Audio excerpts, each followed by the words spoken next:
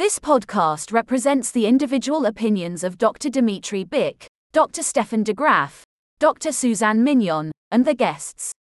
It should not be taken as medical advice or an establishment of standard of care. No guarantee is given regarding the accuracy of any statements. Please consult your healthcare professional for any medical questions. Please don't forget to like, follow, and subscribe, but more importantly, leave a review on whatever platform you're listening on. Reviews not only help us grow listeners, but also help us grow as a show, improve our content, and make us better.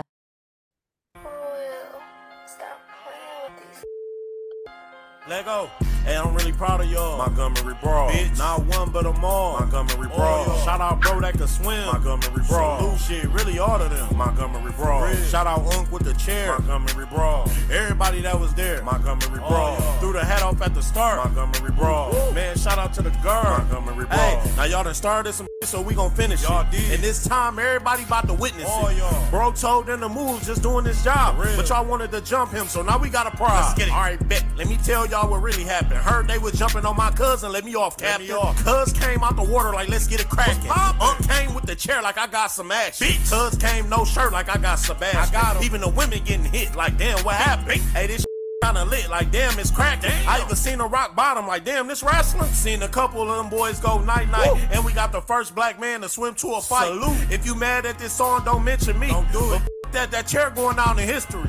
Hey, I'm really proud of y'all. Montgomery Brawl. Bitch. Not one, but them all. Montgomery Brawl. Shout out bro that can swim. Montgomery Brawl. Salute shit, really all of them. Montgomery Brawl. Shout out Unk with the chair. Montgomery Brawl. Everybody that was there. Montgomery Brawl. Threw the hat off at the start. Montgomery Brawl. Man, shout out to the girl. Montgomery Brawl. Yeah, this a real good moment in history right now. Let us all smile. Salute. Hey, this is good. This is good. This is good. I wouldn't mind having that on my iTunes, my phone on a repeat. This is good. It should be your ringtone. Yeah, it's the beginning of that. gotta love Black culture, man. I mean, they put that song in a heartbeat. That song was out. Oh, boy. Yeah, it came out like 5 minutes or 10 minutes after it hit the internet. It's just crazy. Incredible, these guys. I don't know who to attribute it to because I have the account that posted it, but I have no idea who actually created it. They definitely need a mention in this episode because wow, I mean the lyrics is actually pretty fun and it's ingenious. That's awesome. It's so good. It's so good. It says at GMAC Cash. At GMAC Cash. That's the on the video. So we're gonna about to go viral. We'll tweet them. We're gonna attribute it. Yeah, we'll mention at Jim Cash. What is it? GMAC Cash. GMAC Cash. Okay. I guess it's on Twitter or Instagram or something, but that's what it says on the video. That's the watermark on the video. We'll give them a mention, yeah, because that's catchy, man. That's fantastic. Did you watch this video? I watched this video. I watched all the entire videos I saw online the entire week and past week whenever it started. I couldn't get enough of it, man. The best part of this video, and look, if you guys haven't seen this thing, you absolutely must see this video. I mean, I'm sure pretty much everybody have seen it. Everybody probably have seen it, unless you don't have the internet, you don't have a phone or nothing.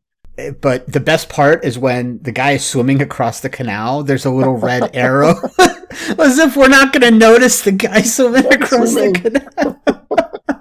Hey, I give him props. He jumped, all clothed and everything. He jumped and swam across it.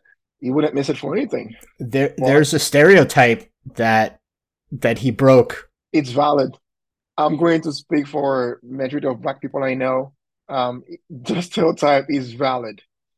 It's valid. I don't think I may have jumped in an impulse, but I don't think if I had sat down and thought about it, I probably wouldn't have jumped. Black people we are swim adverse, put it that way. I respect the water very much so. There's the commentary. You got to listen to this commentary. I'm gonna play this. This is the commentary of the guy swimming across. They wrong for that now. That boy swimming his ass over there.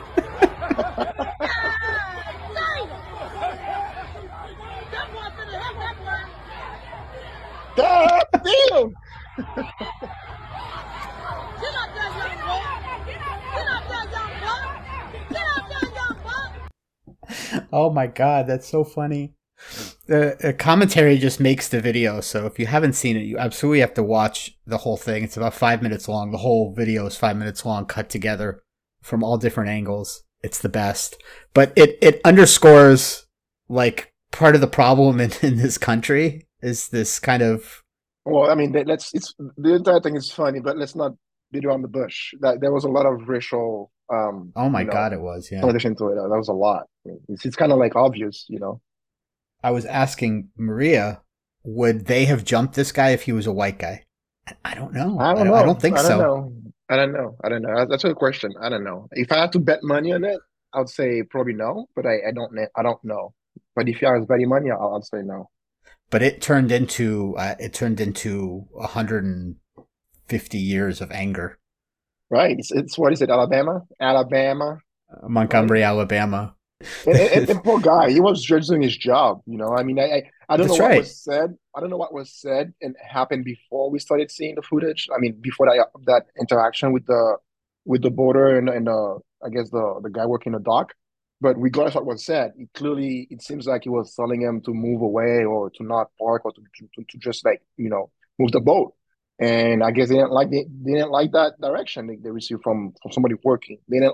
I guess they didn't like a black guy telling them not to stay there. And whether alcohol was involved, you know, it's not impossible. People it couldn't have not been involved, right? Right. I could see people boating and getting trashed and, you know, not listening to, you know, direction and rules and wanting to break rules because they feel like the privilege maybe. And they decided to jump the guy because he said you cannot stay there. And it was a group of 4 or 5 people and one black guy, you know, and I could see where the anger, you know, I don't condone violence, but I could see exactly where the anger would come from a group of black people seeing one of theirs getting beat down, getting jumped by another group of white people. I don't blame them at all. No, somebody had to defend them. Somebody had to defend them, right? The only thing I'm going to say is I think the chair was unnecessary. Yes. That should be out. Then that guy should go to jail. That guy should be charged for assault and battery with a deadly weapon. Now the chair's a deadly weapon now. You have to have a license carry chair around now. Yeah. You know? In Alabama, I don't think you need a license to carry anything. I don't know. I could be wrong about that. Yeah, fair enough. In Florida, you don't, so why not in Alabama? Why not a chair, right? Why not in Alabama? But that's an assault with a deadly weapon. That poor woman got her face plastered, you know, plowed, whatever word you want to use, with a chair. Well, he was arrested. You can see that in the video. As soon as he did that, the cops came over. But those white people were arrested too, and they deserved it too, because there's no reason to start a fight like that. And apparently what happened, and this is my understanding of what happened, is there's a steamboat that needed to park there, and they were in the way. Right. And all the guy was doing was asking them to move it. And like, how are we in a place right now where like the guy asks you to move your boat so that the steamboat, which belongs there, is supposed to be there, and your reaction is, "No, I'm not moving it." No, I'm not moving it, and get out of my face, and I'm gonna. Right. And let me add that the worker is wearing a uniform, so you can't pretend that you don't know the guy's doing his job. He's got the authority of telling you what not to park or to move away. He's wearing a damn uniform. It's unfortunate, but it's also like hilariously funny. They're calling them the Black Avengers. They're all assembled. Black Avengers assembled. Black Avengers assemble. I can't get enough of it. Yeah. No, it's unfortunate. We if we take a little bit of seriousness out of it, with all the racial stuff in America happening, it's unfortunate that it happened. But it's also some part of me is I'm glad it was on video. You know, I'm glad the entirety of it was. The entirety of it, yeah. Had it been the second half, because I'll share with you, the first video I've seen was the second half of it. That's the first day I saw the second half where a bunch of black people are fighting with other white people. Okay, so there was no explanation to it. There was nothing, and people, you know, were able to make that one judgment. Then the full video came out, and you saw exactly what started everything, and the entire story changed. You know, so I'm glad. I'm thankful for videos, for cell phone nowadays, because, you know, the truth will set you free. That's right. It started for a reason. It wasn't just a bunch of people just fighting for no reason. Oh well. Well, Montgomery Brawl. The Montgomery Brawl. I'm gonna be in my 60s, 70s, and it's gonna be in history books somewhere. I don't know. That's right. There's gonna be movies. There's gonna be a movie about it. And this video and this song is gonna end it. Let go. Hey, I'm really proud of y'all. Montgomery Brawl. Bitch, not one but them all. Montgomery Brawl. Shout out bro that can swim. Montgomery Brawl. Shit, really all of them. Montgomery Brawl. Shout out Hulk with the chair. Montgomery Brawl. Everybody that was there. Montgomery Brawl. Montgomery Brawl. At the start. Montgomery Brawl. Man, shout out to the girl. Montgomery Brawl. Hey, now y'all done started some shit, so we gonna finish y'all. And this time, everybody about to witness.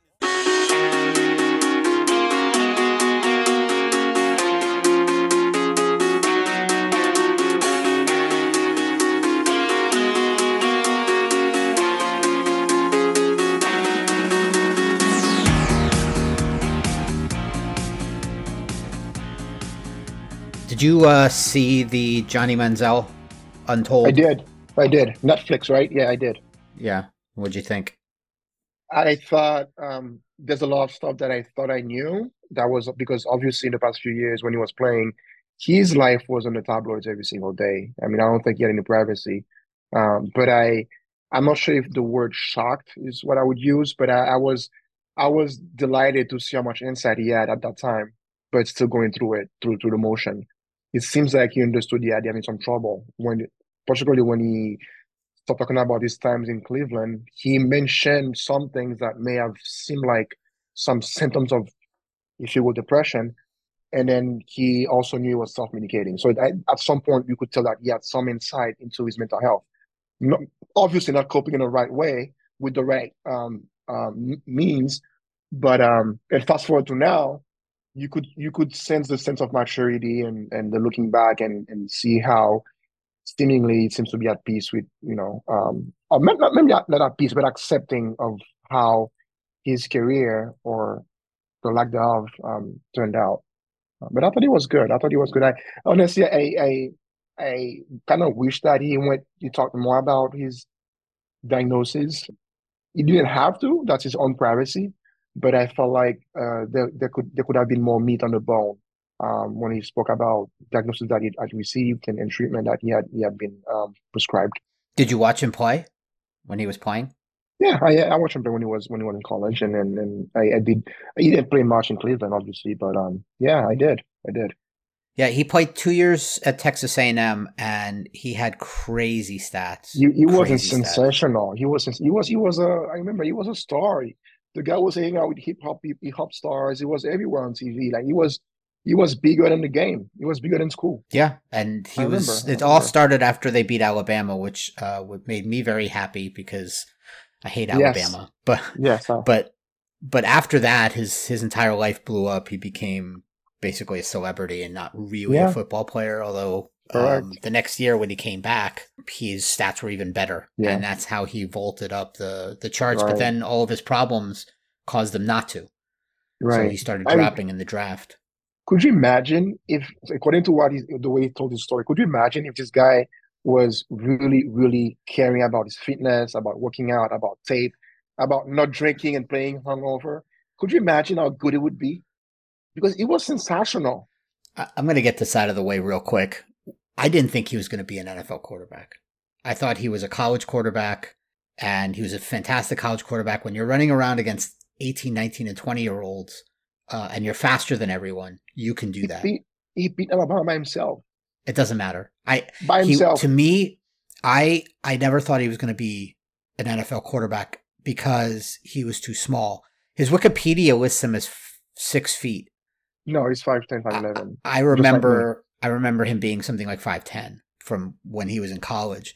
And I actually made a bet, and I feel bad about saying this now after watching Untold, but because now I know why I won this bet. But I made a bet with Maria's cousin that he would be out of the league in 2 years. He would either be out of the league or he'd be like a backup journeyman somewhere. And he thought he was going to be the next great quarterback in the NFL. He's going to have a long career. He's going to be fantastic. He was going to be Randall Cunningham, the white Randall Cunningham. And I'm like, there's no way. He's way too small. He's just too small. When you look at the NFL quarterbacks, except for Doug Flutie, how many NFL quarterbacks are his size that are What's his name? superstars? The Philadelphia quarterback. I'm blocking out. What's his name? The one from Alabama. The one from Jalen Hurts. The one from Alabama. Jalen Hurts. There you go. Speaking of Alabama, Jalen Hurts. I was blocking out. Jalen Hurts is pretty short, right? What is it, like 5'10" too? Or probably shorter. I don't think so. He's 6'1", according to Wikipedia. Oh, look at that. He looks so small on the floor, on the pitch. Who knows with Wikipedia, because they're listing Johnny Manziel as 6 feet tall. But I'm going to look somewhere else and see. Pro Football Reference has him at 6'1". The Eagles site has him at 6'1". So let's just assume he's 6'1", and that's accurate. So 6'1" and 5'10" are not the same thing. No, you could tell the guy he had aptitudes, right? You could tell that he was going somewhere. I mean, come on, that's the issue. Doug Flutie was 5'10" and he did it. But the reason I didn't think he was going to be good was, one, his size. I didn't think he was going to be very good at his size, plus all of the off-field stuff, because that stuff we knew. I think the only reason that he did not end up being a very good quarterback is because of his off the field issues. I think he never really wanted to be. He had the skill. He never really put into it. He said it. He said once he left college, once he left frat town, he didn't care for professional football. Through the nightlife style, the drugs and alcoholism, and then the breaking the rules and getting into pre-draft workout hungover. I mean that's self-sabotaging, But he did great in the pre-draft workout. To my point, imagine if that guy had slept a good 10 hours the night before and had his receivers with him. There's a section in the story on Netflix where they ask him, or somebody asks him, do you want to be a celebrity or do you want to be an athlete or do you want to be a quarterback or something like that? I don't remember what his answer was, if they even gave an answer, but it seemed like he rather wanted to be a celebrity rather than. He probably said something he's a regular celebrity. I mean, I thought he was so arrogant. He probably said he was a regular celebrity, which have been true. And the thing is, if he didn't really love college either, because he left after 2 years. No. I'm glad you bring this point, because he hated the NCAA. Besides the mental health part that we are to discuss, there was another episode that we had a couple of months back. We talked about NCAA and paying or not paying athletes. So the reason that he left NCAA, the reason that he actually said he didn't like it, is because Alabama was building a new stadium out of his back. They were selling his jerseys for the millions. Not Alabama, Texas A&M. Sorry, Texas A&M, right? They were building a new building, and he couldn't get $1 as a face of the entire. That's right. So if you want to go back to a few months when we talked about it, he and his friend decided that he'll make money, and they started dealing his autographs, and the guy became seemingly a millionaire, right? At what he was 18, 19 then, something like that, yeah. And funny enough, he was drinking in every single bars he went on national television. Nobody ever caught him. Yeah. Nobody ever cited him with drinking underage. But that's what happens in celebrity. It doesn't really matter how old you are, as long as you're seen at our bar. But if you pay attention, this Netflix documentary, it's two part. It's one part mental health and one part what the NCAA is as a business, and what I'm not saying that that's the reason he acted the way he acted, but it was a huge part of it that he said it. He realized that he was going to go in a fight against NCAA and trying to get his getting paid for his likeness. Fast forward to now, you have the NIL deals that athletes can make money out. Right. I was going to say, can you imagine what would happen now?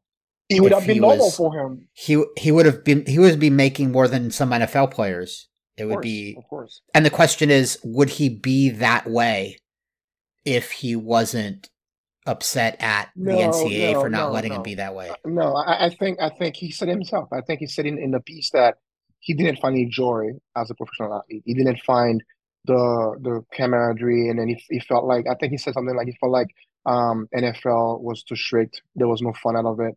Where in college, he was a king in college. He was going in frat parties the night before games. You can't do that when you're playing for the NFL.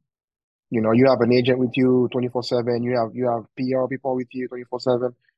What I was asking was if he had these NIL deals, he wouldn't need to fly to Miami to get $30,000 to sign footballs. So you're saying that they may have been able to contain him? Okay, well, so the thing is, he was diagnosed with bipolar disorder, according to him. According to him. Spoiler alert. If you haven't watched this. Well, we can get into it. They gave him a diagnosis of bipolar disorder. I'm not sure if it's the right one, but we can get to that later. I'm not sure that's what really. Why? How can you diagnose somebody with bipolar disorder when they're telling you they've been on oxy, on cocaine, on alcohol, LSD for the past year and a half or 2 years, and he wasn't pro, or even college? He was diagnosed in 2018, I think, is what they said in the episode. Right. And in 2018, all right, we didn't interview him, but let's assume for a second that he came to the psychiatrist and he was sober, or sober a month or two, whatever. And he starts giving his background. How do you differentiate between someone who's manic secondary to substance use and primary bipolar disorder? You get the history and you find out that they were acting this way. They were acting manic prior to the substance use, right? Well, not just prior, but at any time when he wasn't doing it. Right. So there had to be psychoactive substance, right? So the question was, when you were not drinking and when you were not doing drugs during that period, in your life, have you ever had issues with grandiosity, increase in speech, increase in goal-directed activity? If he had any four of those symptoms, so we can go through them. It's distractibility, decreased need for sleep, like you're not tired, you don't need to sleep. Increased activity, increased speech, hypersexuality. Well, that's listed under like behavior that could get you in trouble. Right. Risky behavior. And I can pull out the DSM. I don't know if you guys did this in residency, but we had an acronym, DIGFAST. Yeah, we had DIGFAST, yeah. And the T in DIGFAST is thoughtless acts, which are things that are fun but can get you in trouble, and you do them despite getting in trouble. And drug use is something that would be in that realm. So a lot of bipolars use drugs to either self-medicate or because it gives them more manic symptoms. Which is what's fun in psychiatry, right? They give you an amalgam of symptoms, and you as a professional, you have to kind of find out what would be attributed to a substance, what would be attributed to a prior underlying mental health condition, and what is personality, right? So a lot of, we might want to discuss some cluster B with Johnny Manziel as well, because he used the words profusely that he was self-sabotaging, but we don't have to diagnose him with a cluster B, and that's what we play, and that's why we play the Goldwater rule. That's what we play. Do we have to play that? Okay, let's do that. Goldwater if we're discussing Johnny Manziel cluster B possible diagnosis, because we have not seen the guy, we have not analyzed him. Let's play it. Hold on. Go for it. Oh boy, and then we'll go into DIGFAST. Some rules weren't meant to be broken, but what if they're just guidelines? Time for Goldwater rules. Okay, I think we're good now. So Goldwater, I was saying we're not diagnosing Johnny Manziel with anything. That's right. We're going on the basis of what he said on his except bipolar, which he said that he is. That he received. He didn't say he was. He said he received the diagnosis of bipolar. He received that diagnosis. So we're not going to assume that it's correct. Or anything like that. So let's go very simple in layman terms. Like you said, DIGFAST. It's a very nice acronym, right? That you can have the most, I guess, prominent symptoms in bipolar disorder. And the D stands for distractibility, which you mentioned.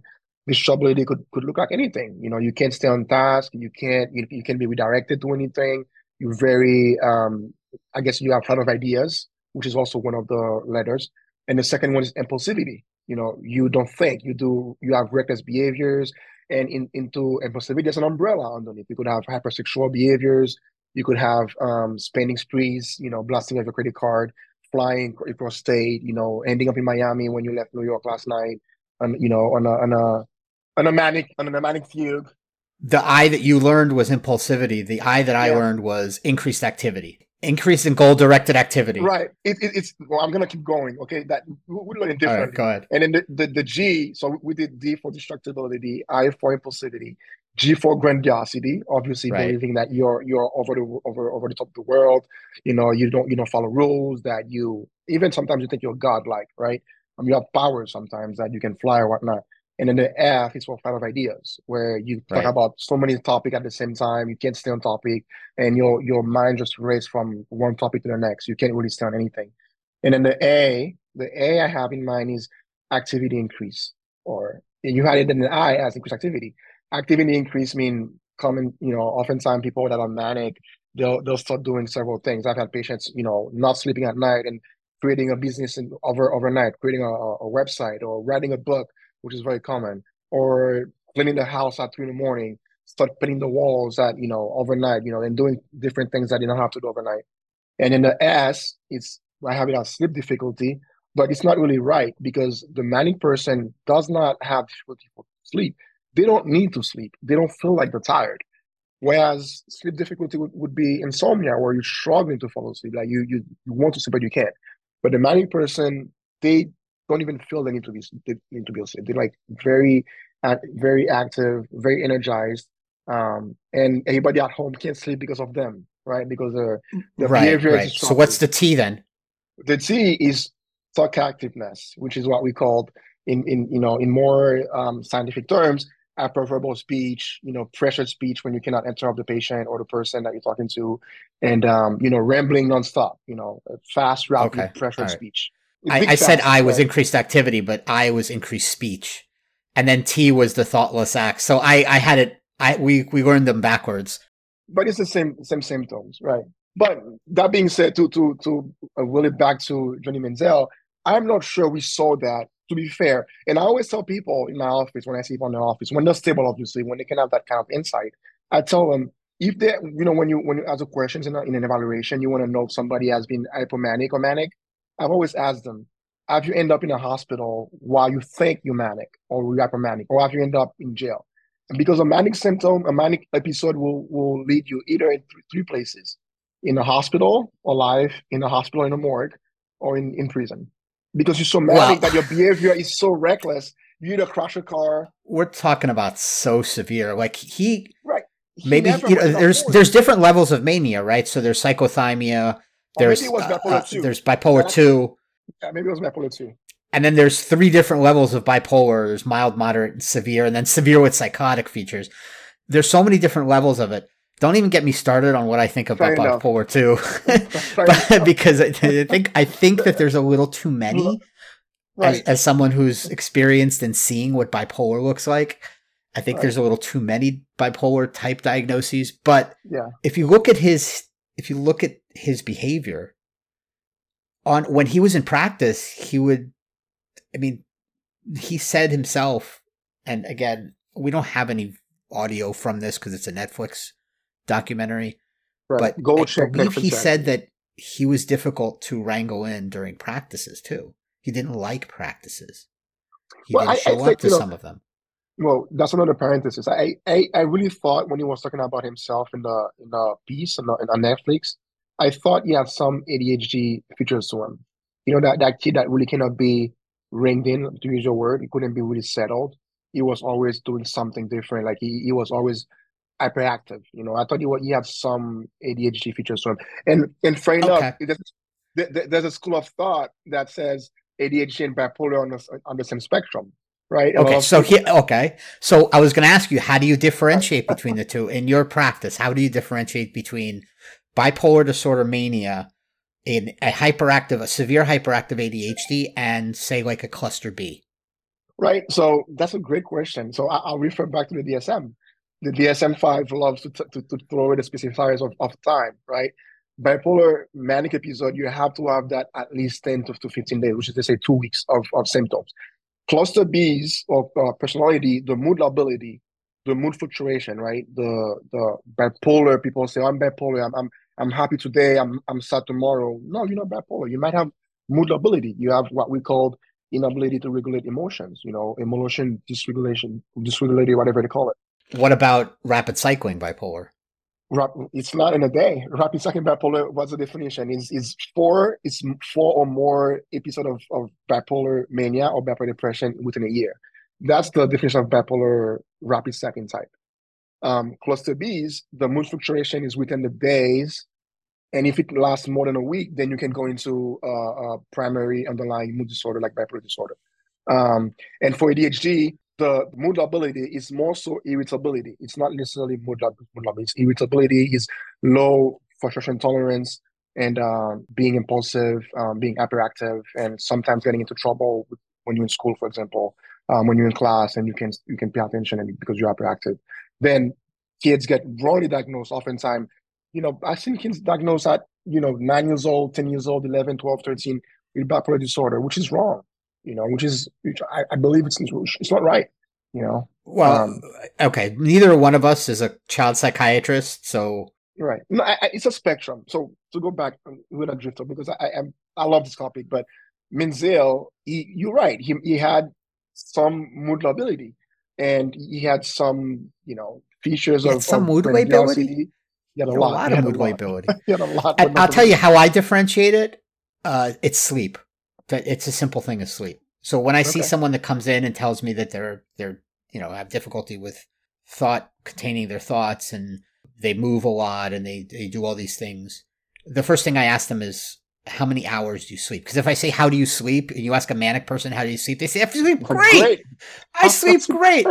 And then you ask them how many hours they sleep, and they're like, 2 to 3 hours. Doesn't everybody sleep 2 to 3 hours? Like, who needs more sleep? So you can't ask them, how do you sleep? You ask them, how many hours do you get? And ADHD people tell you they get 8 hours, 6 to 8 hours. Right. They sleep perfectly fine. They might get up to go to the bathroom. They come back. They fall right back asleep. ADHD people sleep. Bipolar people do not sleep. Two things that I found that are almost pathognomonic for bipolar is the decreased need for sleep and the complete denial that they're manic. Right. They have zero insight. Complete denial. And they feel great. Whereas ADHD patients tend to realize what they're doing is detrimental to them. They don't want to be this way. They don't like being hyperactive. And speaking of pathognomonic in bipolar, I don't think if I have it very rarely, but I don't think I've seen a manic person without a speech symptoms, without a speech impediment, rapid speech or hyperverbal, or a thought process being tangential or circumstantial. I've not seen it.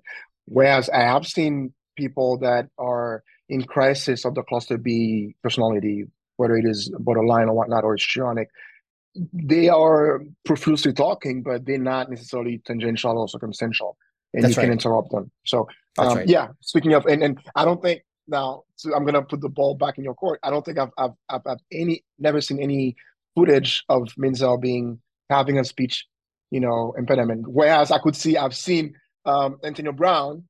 We've seen Antonio Brown on live television being rambling and being rapid speech and being tangential and circumstantial and not making sense. Yeah, but that's a difference. But Johnny Manziel didn't really, when he was going through all of this, Twitter had just started, and I don't even think Instagram was out yet. Because when did Instagram start?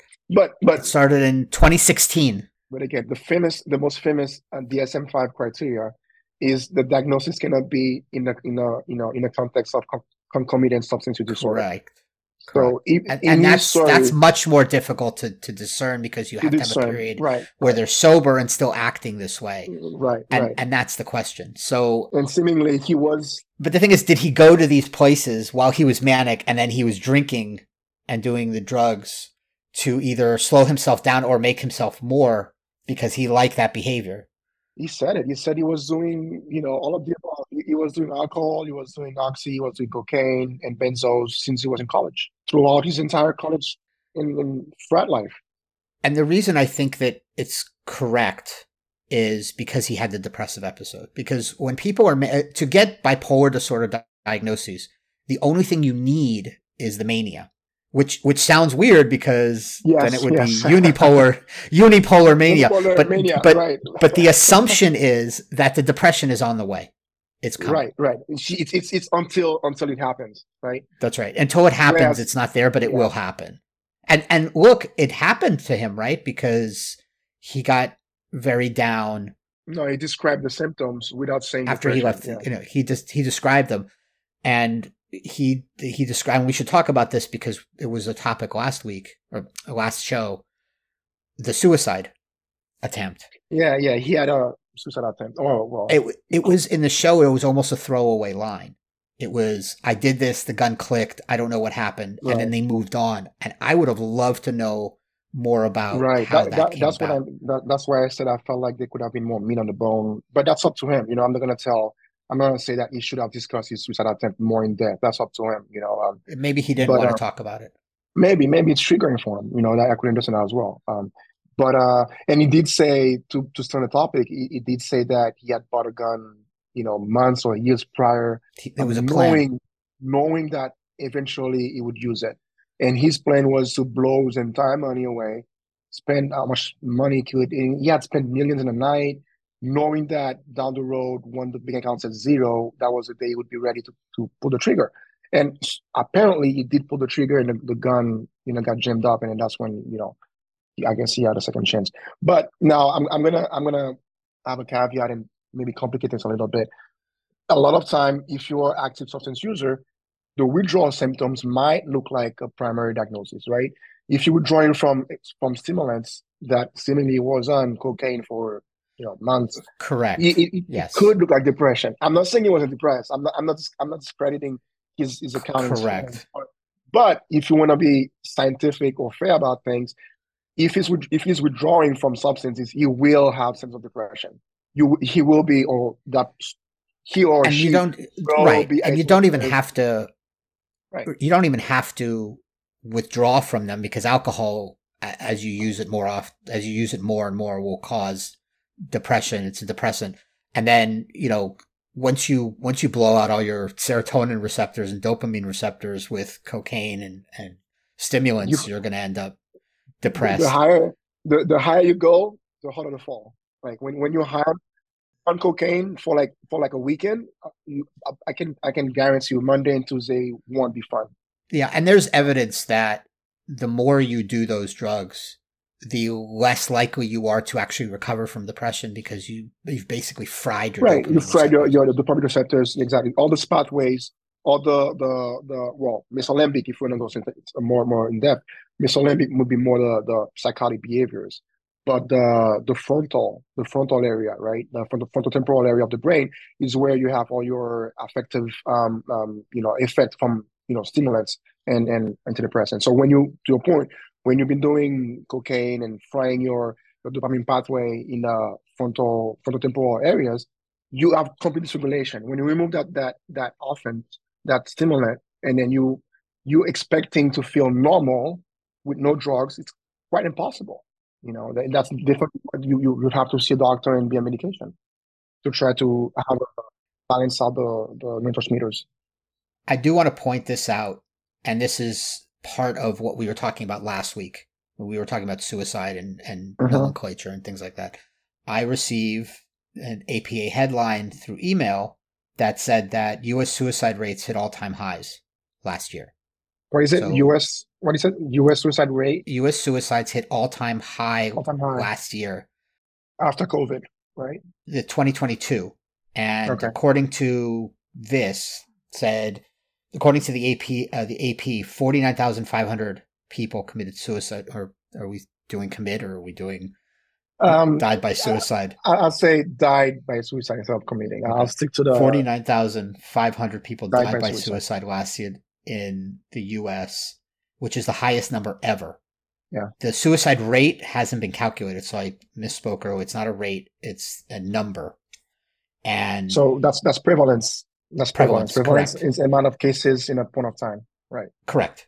And suicides are more common in the U.S. than any time since the dawn of World War II. CNN said suicide rose to the 11th leading cause of death in 2021, and provisional data shows the same in 2022. Firearms were involved in more than half of them in 2022, and the greatest, and this is according to ABC News, the greatest increase was seen among adults aged 65 and older, which was up 8.1% from 2021. The second highest increase was 45 to 64, up 6.6%. And there was an increase of people between ages 25 and 44, but that number was up 0.7%. So it was up across the board for adults. That's pretty alarming. That's pretty alarming. Yeah. And so the question is why? I don't know. I mean, it sounds like, without any scientific data to back that up, it sounds like this generation or nowadays people feel hopeless. You know, nobody. I mean, that's basically what suicide is, right? You feel hopeless. There's no way you hope for a better future, and then that's the only way out. So, is it an effect of the way things are as a country or as a world? I don't know. You mentioned the U.S. I'm not sure if the U.S. seems more grim now than it did. For example, we mentioned World War II, than it was in World War II. So if you're comparing the time in World War II and the time now, I would probably say being World War II might have looked like no future for anybody, right? So I don't know. I don't know. Maybe it's a confounded factors. You know, there's a lot of factors into it. There's social media, and kids are, you know, affected more so with bullying and whatnot, and people have much more issues with coping nowadays than they did 50, 60 years ago. 50 years ago, what we could cope with was probably more than what you can cope with now, because nobody has any coping skills. Nobody was taught to endure, you know, stressors when they go to school. Everybody's on the phone. Everybody's and I think that there's part of it is, I think, the lack of access. To be honest with you, I have a huge bone to pick with the healthcare industry. Yes, there's lack of access, but there is lack of access, but you cannot deny that it's improving. It has improved. The access you have now is not the access you had 50 years ago, right? We look at us doing a mental health podcast. You didn't have that 50 years ago. We didn't talk mental health. You didn't have podcasts at all 50 years ago. But it was, my point is, mental health discussion was not something you would see on TV or you would hear on the radio. It was something that you discuss in the privacy of you and your doctors. So it wasn't something, it was taboo. It was something that people would talk and have Netflix episode about their own struggles 50 years ago, you know? So I feel like access now, okay, let's say access. Let's say insight and information is better now than it was, you know. Yeah, and look, access is better because of telehealth stuff, but the reason I said access is because it's a healthcare problem. Just recently, I think in the last, 7 years or something, mental health professionals, psychiatrists are supposed to get paid the same as primary care physician, primary carers. And they're considered now primary care in some way. It's some places specialists. Yeah. But that kind of access, if I posted a meme on Instagram that said, you can't have a mental illness if your psychiatrist doesn't take your insurance, which is funny, but it's almost true. It's almost true, right? If people don't have it, and it's happened in my practice where people have come in with insurance and we've tried to verify it and we've realized that they don't actually have mental health benefits. And so they have to pay self-pay rates. And they're like, I'm not doing that. And I don't blame them. It's expensive. The states have been trying to fix that with the new, the integrative model of care, where they have psychiatrists being coupled with primary care physician in an outpatient office because they want to increase access, for example. And there's different reason why integrative model of care is the best way to go with mental health, because you put down the stigma. People say they're going to go to the primary care physician, but at the same time, they shut your office with a psychiatrist, right? And then if you go to if you compare to non-integrative, you have to go to a primary care physician, then you get a referral to go to a psychiatrist. Then the insurance can be an issue, or then the person doesn't get access because they don't want to go to a mental health clinic. Right. Yeah. So it's different factors. And getting back to Johnny Manziel, we don't really know the reasons that he went down that path, but when you're super depressed and you hate where you are, and he mentioned that he did whatever he could to get out of Cleveland. When you're in that position and you see no way out, your career is kind of ending. Cleveland is done with you, but what else do you have? Because no one else is going to touch you for these reasons. Yeah. You can see where he went down that path. I think, the biggest thing I'd say from an outside looking in, a big canvas, I guess the point I take away from his, documentary is that, which I don't know, this is just an assumption. I don't know. I have not seen the guy personally. I have not interviewed him. It seems like to your point, he might have been dealing with mental health his entire teenage years, and he was self-medicating, so to speak, with football, with his circle of friends, with the lifestyle, being the number one guy, having people around him all the time, overcompensating for what he had to deal with, and then transitioning from being just a school student to being a fandom, a celebrity. Then you get access to all kind of drugs and all kind of illusions that life is great and everything, and you never actually get down to what caused you to go to do drugs, right? And then I guess getting into NFL, to paraphrase what he said, is that he didn't feel like he had the same kind of fulfillment compared to college. He was not that person that people gravitated around to. He was not with his best friend. He was not in frat parties every single night. He was just work, work, work. And that's when seemingly football wasn't fun anymore. And that's when he went down the slope. Again, self-medicating with alcohol and drugs. To the point that he went to rehab several times. He went to therapists, he went to psychiatrists, got diagnosed with a few different diagnoses, got medication, and now I guess in a good place. He's in a good place in his life. I guess it might have been a different story if he had seen a psychiatrist early on or a therapist early on to understand his behavior and get to the bottom of why he's acting the way he's acting. Why do you think at 18 you need to have that kind of behavior to feel fulfilled? Right? What is missing in your life that you think that's what you have to do to feel like you fulfilled? What is the reason? Was he doing anything different than any other college frat kid other than the fact that he was super famous? Isn't he super famous 18, 19-year-old kid? He said it. Actually, he said he never felt it was ever enough. He was spending $1 million at 20 years old, but he never felt it was enough. He was chasing something that he didn't know what it was. He was flying across state with his best friend and then coming back to school for a game tomorrow, and he never felt it was enough. He was always chasing something, and he said it. He didn't know where to stop.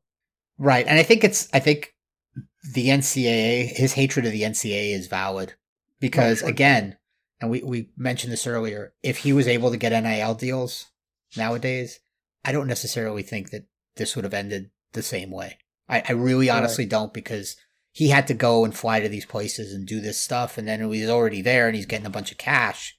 What are you going to do with it as an 18 to 19-year-old kid? Yeah, but if he had NIL deals... And we know what we said last time, a few weeks ago when we had the on NIL. We said that if NCAA would give these kids the money that they deserve, but also give them access to financial counseling, give them access to mental health care. Right. Maybe if he had that, getting the money and getting access to mental health, getting access to financial planning, maybe it would not be, what his career ended up to be, because seemingly, and his parents, I kind of like, I love the way he interacted with his dad. But it kind of like there was he never said it, but it seemed like his parents never really had a say in what he was doing. It didn't look like his father, his mother had any influence on him whatsoever at 18. And that's the diagnosis that he got. Maybe, who knows, bipolar. Maybe that's right, because, that when you're in a manic state, there's nothing. Nobody can tell you anything. But he's in a good place, and that's in a good place. And I always say, and we are very glad that somebody like him, with his stature, with his following, he's willing to discuss the struggle, public sphere and discuss mental health and making being selfless and put their life out there, and it helps the effort of destigmatizing mental health and mental health care. So yeah, and maybe one day we can get him on this show and he can tell us firsthand. If you ever hear this episode, he can be with us whenever he wants. He can be open invitation. Open invitation, whatever he wants, whenever he wants. So yeah. Johnny, come on our show.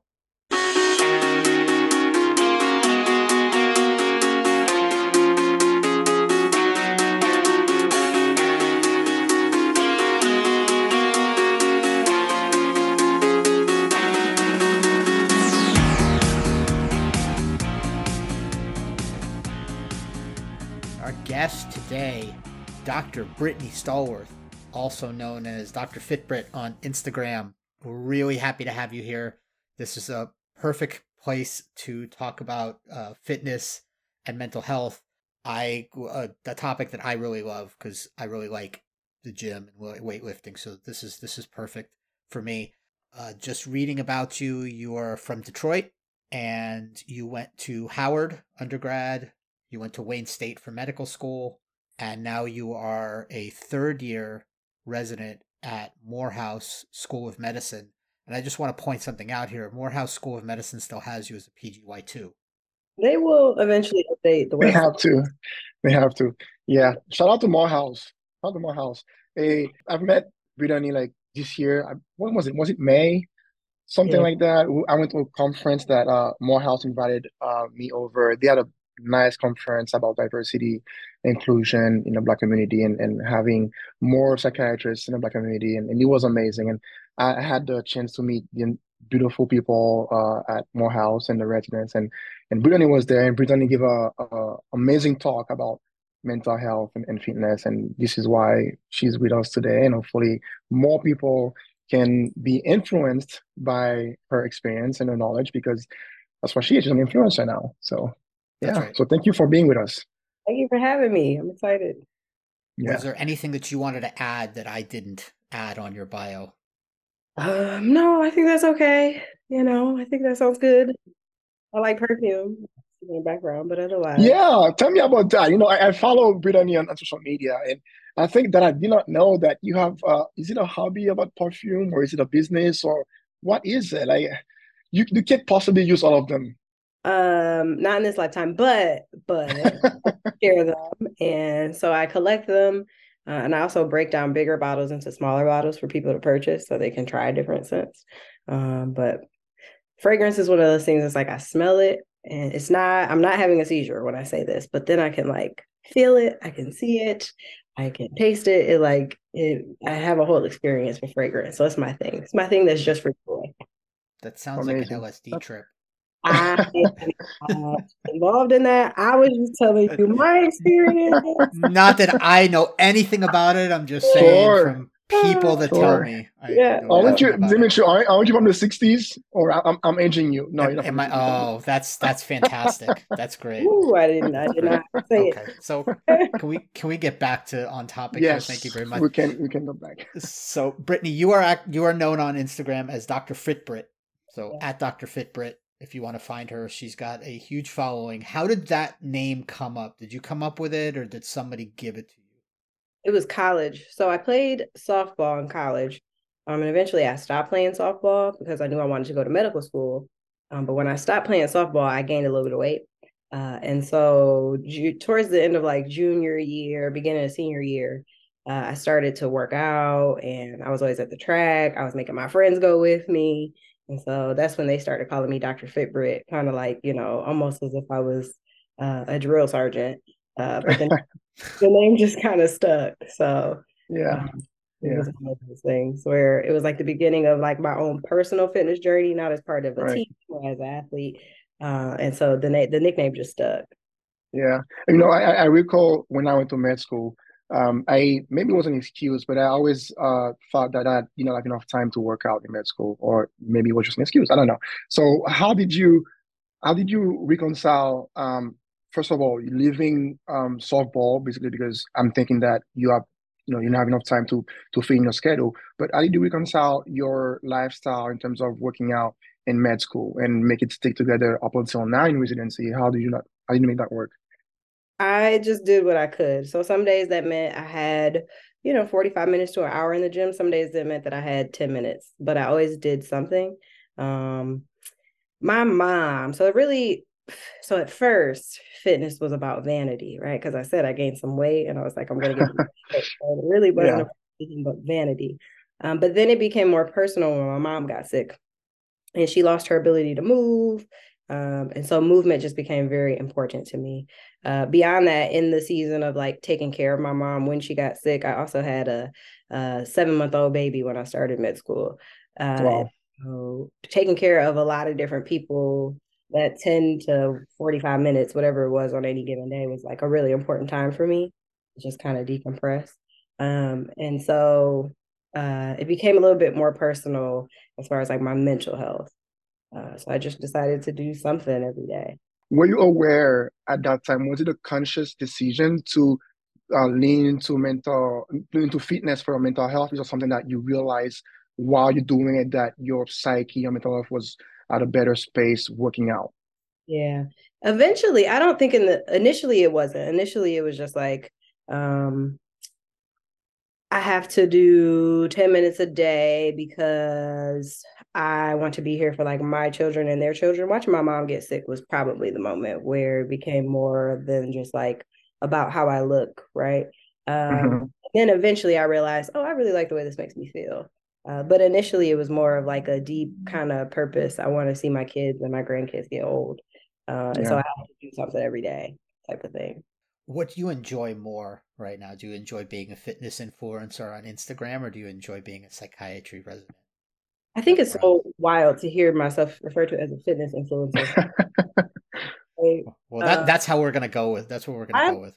It felt good. Thank you. We're all about good feelings here. But a fitness coach, I'll say coach is Yeah, also feeding, right? I think both. I actually use a lot of the things that I talk about on social media as far as working out with my patients. Okay. Um, Yeah. so I enjoy both. I will say that psychiatry can be hard, right? Some of the cases can be very difficult and like just emotionally challenging. And so Mm-hmm. I appreciate both aspects in that I feel like my fitness journey kind of prepares me to deal with some of those more challenging aspects within my job in psychiatry. And then fitness also allows me to kind of decompress from my job in psychiatry. So they kind of go hand in hand. I don't know that I don't think I could be one without the other, to be honest. So. Beautiful. Beautiful. How did you go from, what did you do in at Wayne State when you were playing softball? What were you studying? How did you decide to go from softball player, student, to deciding to go to medical school? Because it seems like, from what I'm reading on your bio, is there was a lot of steps between the time that you went to medical school and the time that you were at Wayne State. You founded a business. So how did you decide to do that? Yeah, so I actually was at Howard when I played softball because I went to Howard for undergrad. And what happened was organic chemistry, quite frankly. Really? I had never had to study that hard. I had never had to like go to a teacher hours that much. I had never had to like get a tutor and put that much effort into anything. And softball didn't allow for that. And I knew there was also Orgo too. And so I was like, well, I can't play this anymore. Right. Because I knew that I wanted to, at the time, I didn't know if I wanted to be a physician or go into research, but I knew either way that class had to get knocked out. And so that was actually why. So thank you, organic chemistry, for ending Your softball career. Yeah. Organic chemistry ended a lot of things for a lot of people. I know. I mean, organic chemistry, when I passed that class, I knew I was going to be a doctor after I passed organic chem. Before then, it was still up in the air if I was going to be a physician or not. Yeah. I still don't know how I got through that and couldn't answer a single question now, but it happened. We got through it. But that's why I stopped playing softball. And then I did a fellowship. So I did a post-bac fellowship at the National Cancer Institute in between undergrad and medical school. And in that time, I had a kid and other things happened, and I needed money because I had gone from this person who had a job with a child to like now I'm in med school paying to be here, right? I'm not getting paid. Right. And so that was kind of where the business aspect of it came in because I still, had like things to do and bills to pay that exceeded what loans were going to be able to kind of accommodate with a child. And so I built a gym in my basement. I started to train folks, and it actually just became fun. It was like we used to go down there and just have life talks, and it was just kind of cool. It kind of is funny now thinking about it because at the time I didn't know that I wanted to go into psych. But thinking about it now, it was kind of like therapy in my basement, gym therapy. So it's kind of cool to see how it all came full circle in Yeah. Yeah. I love how you call it gym therapy. And then in residency, do you get any chance to actually implement that with your patient? When do you get to use that and put that into your toolbox for patient care? I actually have a lot of patients who don't want to take medication for various reasons.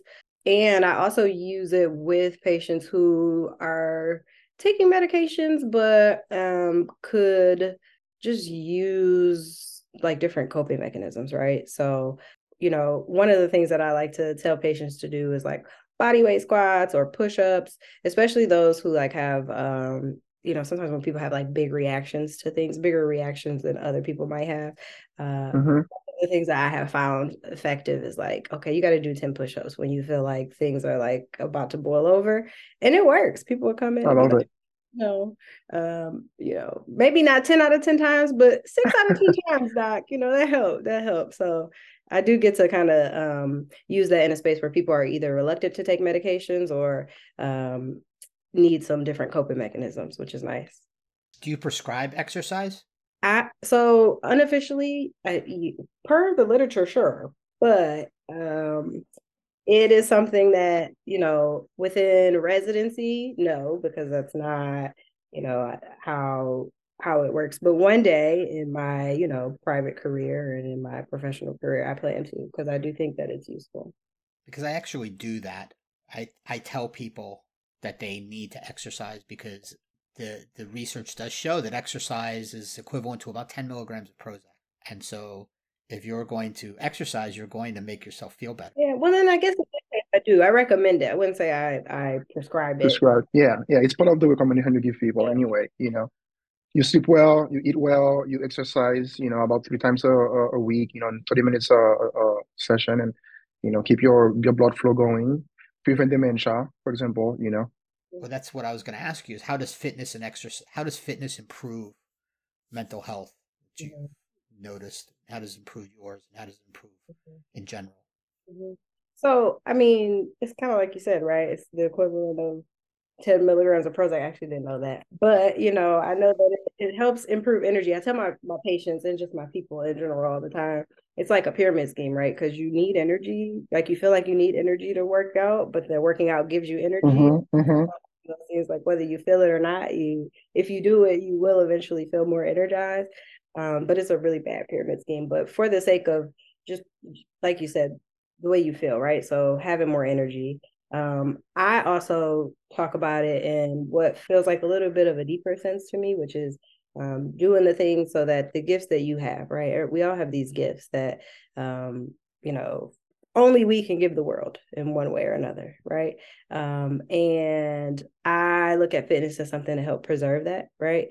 I think about when my mom passed away and the first time I ever participated in any type of like therapy or like sought out any mental health resources just for grief, right?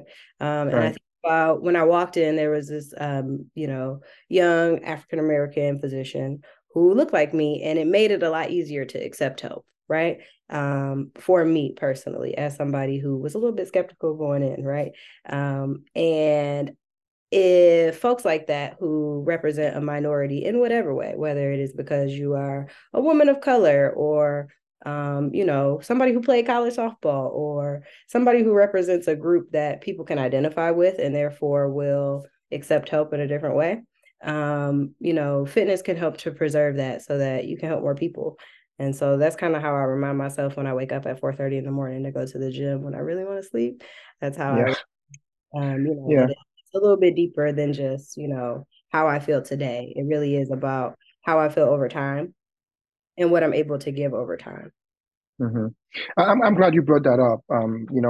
Mentioning the African American community or Black people or people of color. It's well described in literature that we have work to do in terms of accepting that we need to be more open to mental health and mental health care, and that we do need help.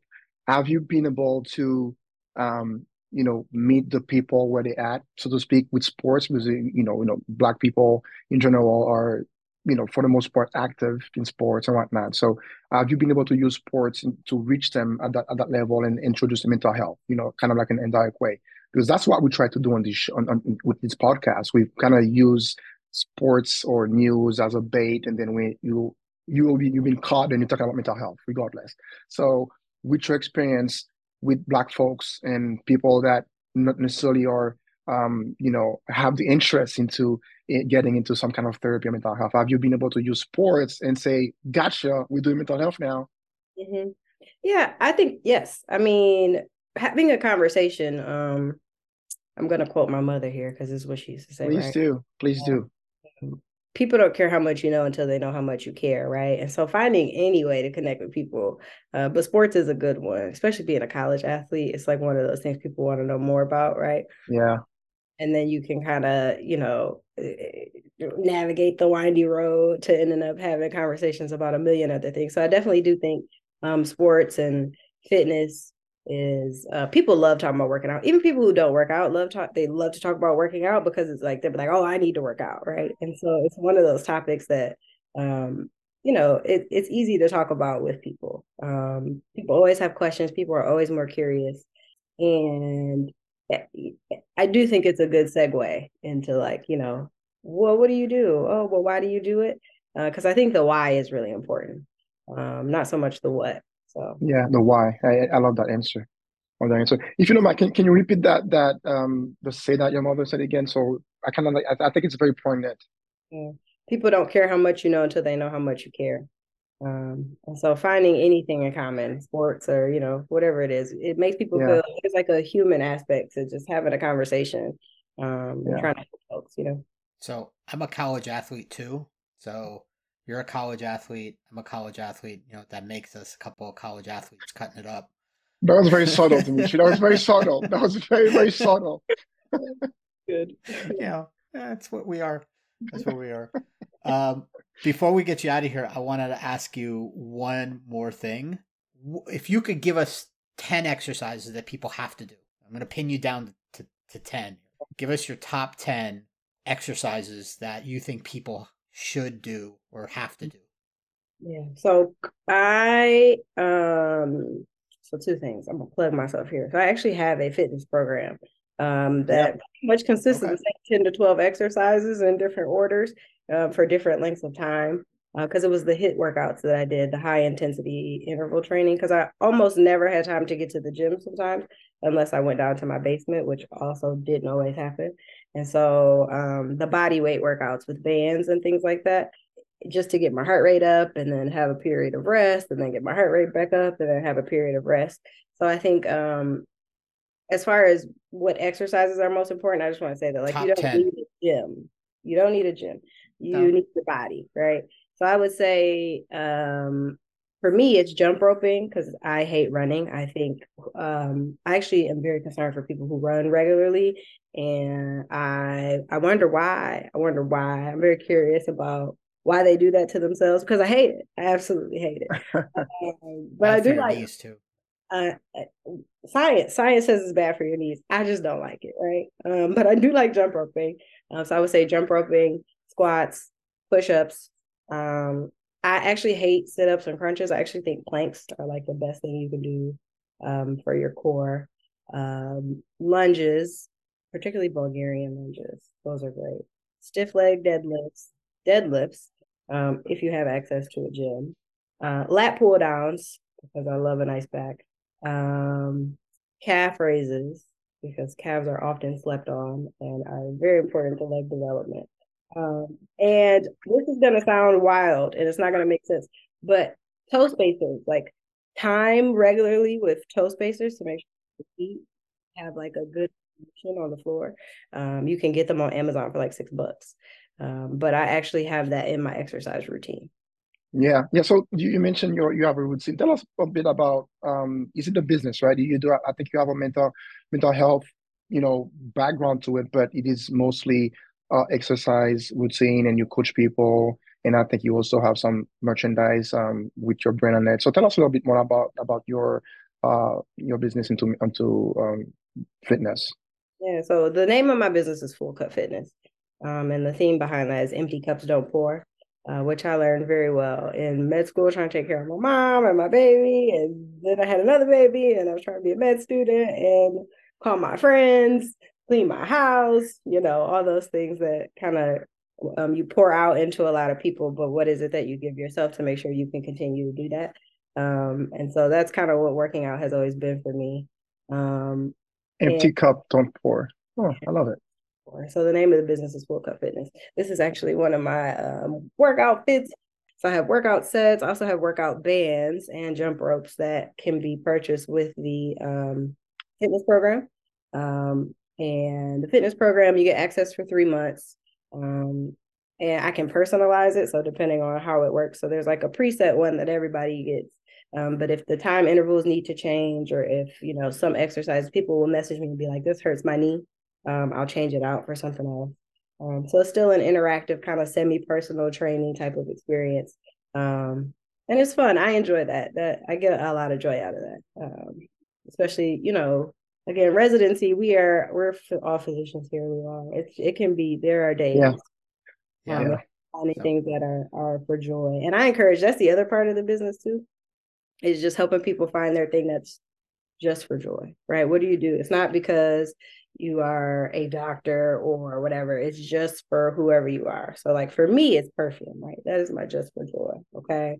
I don't care what is going on, how terrible my day is. At least I smell good, right? And having one thing is really, really important. And it's kind of like, when we talked in May and, at my talk, finding that thing that gets you through no matter what. And I told the story about this picture that I have. It's me and my son and my mom on his first birthday. And my mom died a couple of days after that. And when I look at that picture, the first thing that I notice is that my pants are too big. And I remember crying that morning on my son's birthday because those pants were too big. And I had just bought those pants because my other pants were too big, right? And it was just such a reflection of how I hadn't been taking care of myself, how I hadn't been eating, how I hadn't been drinking water.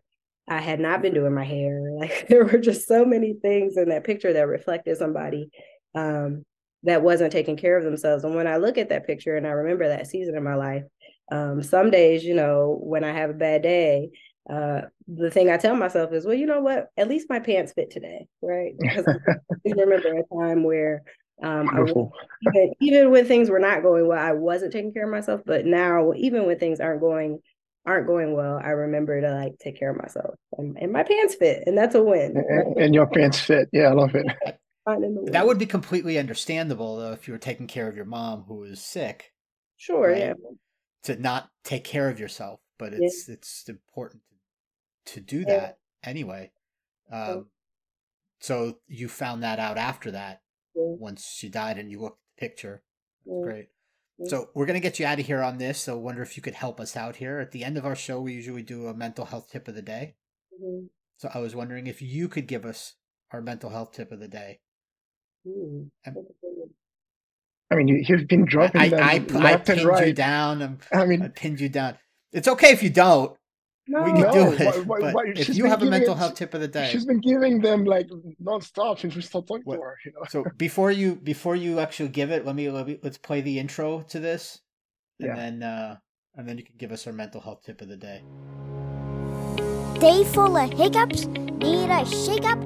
Listen up! It's the Psych Effect Podcast Mental Health Tip of the Day. All right. Tip of the day. This time it's brought to you by DrFitBritt. Brittany Stallworth, take it away. Mental health tip of the day is have a I am statement that gets you through.